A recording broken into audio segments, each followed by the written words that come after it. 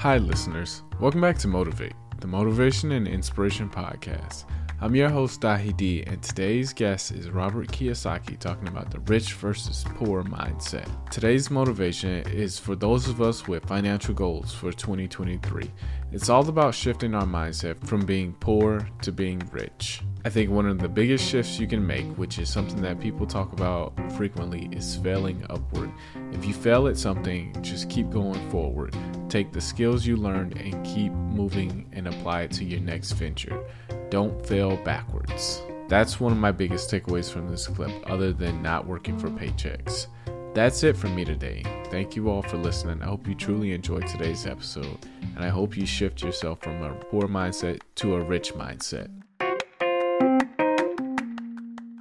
The most obsolete idea is go to school, get a job, work hard, save money, get out of debt, and invest for the long term in the stock market. See, why would you save money when they're printing trillions of dollars?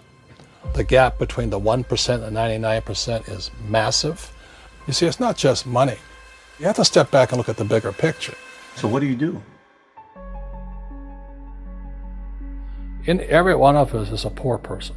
There's still a poor person inside me. There's also a middle-class person, and the middle-class persons want security. They want that steady paycheck. And there's a rich person. And they're all inside of us, except that it's not taught.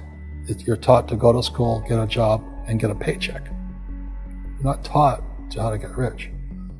If you read Rich Dad, Poor Dad, my rich dad refused to pay me. He said the paycheck was one of the most damaging things you could take in your life. He says the moment you take a paycheck, you're an employee, and that's the mindset. So my rich dad never paid me. He drove my poor dad, government employee, nuts. You gotta pay people, you gotta pay people. And rich dad was not saying that the paycheck was bad. He says he didn't want to be a slave to money. So as an entrepreneur, if rich dad folded, I just started another company. I don't need a paycheck. I don't need anybody to take care of me. If my government doesn't like me, I move to another country because they need entrepreneurs there. So the entrepreneur is not so much the business. The entrepreneur is really the mindset and the skill sets and the different set of rules. You see, small business does not operate in the same rules as big business. Entrepreneur is a mindset first, a skill set, and rules.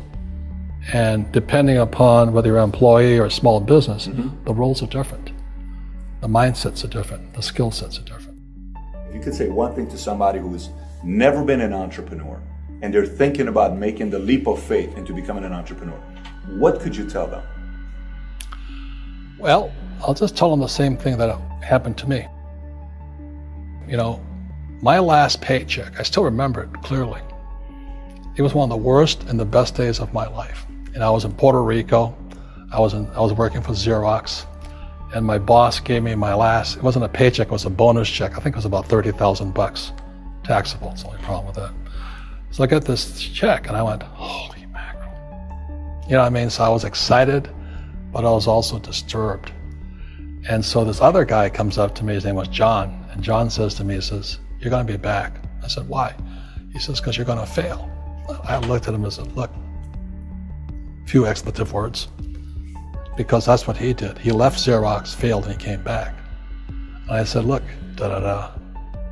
you failed and you came back, but I'm going to fail and I'm never coming back. And that's the attitude. Do you know what I mean? If you say, well, if I fail, I'll go back to mommy and daddy, then that's what you'll do. So if you fail, that's when I became an entrepreneur, because I had no money. I had no money for years. I didn't have a paycheck. But that's what my rich dad encouraged me to do. He says, when you don't have this paycheck, you get hungrier, smarter, and it's a test of your character. Will you become a crook? Will you become dishonest? Will you cheat and steal? Or will you become a better human being? So really, that's the benefit of becoming an entrepreneur, is you really find out who you are when you don't have anything. So you always have to look at the big picture. Too many people look at, well, what's going to happen to me?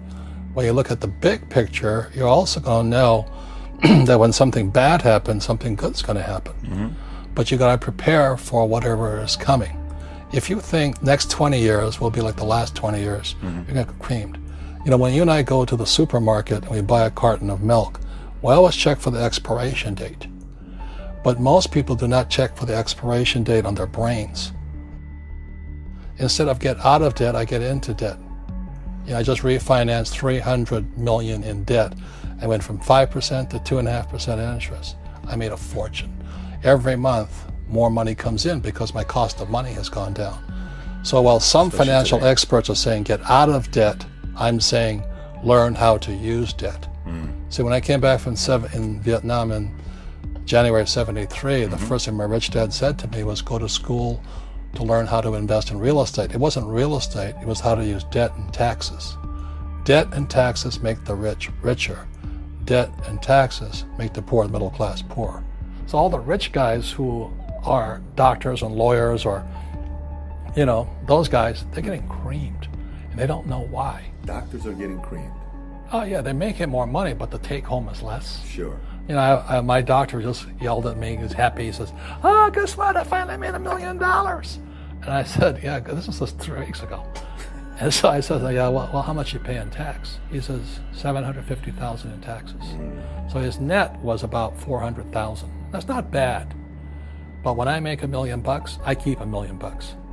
And the reason is because I don't make it by working for money. See, if you work for money, you're taxed. So that's why lesson number 1 in Rich Dad, Poor Dad is the rich don't work for money. What we do instead is we create businesses as entrepreneurs. We acquire real estate. I don't invest in the stock market. Okay? So the reason is because as entrepreneurs, I have more control over my income, how much I make, and how much I pay in taxes. And because I'm an entrepreneur as well as an investor in real estate, I pay 0 tax.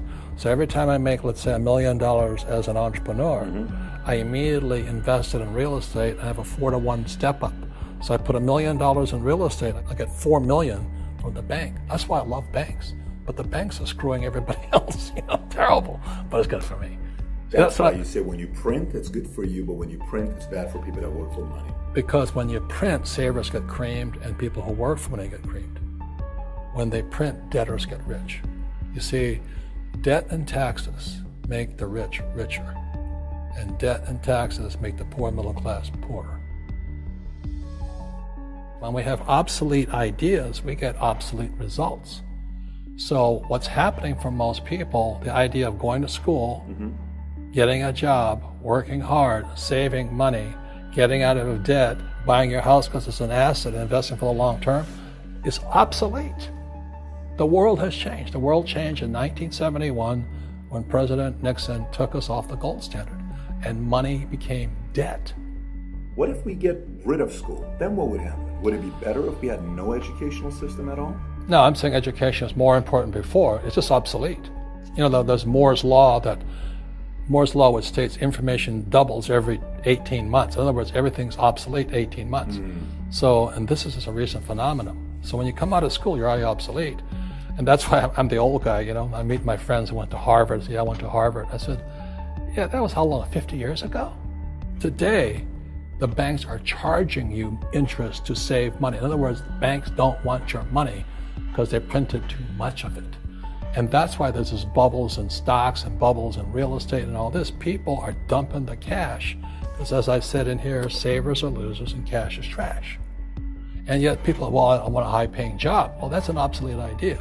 Get out of debt is an obsolete idea. You should learn how to get into debt, how to use debt to get rich, and they'll never teach you about taxes. The reason the 1% is way up here and the 99% are going this way is because when you print money, 2 things happen: inflation and taxes. It's going to crush you. And any entrepreneur thinks, I'm just going to make money, I'm going to start a business and make a lot of money because we talk about, they really have got to smell the roses, man. You know, that's not what the real entrepreneurs are doing.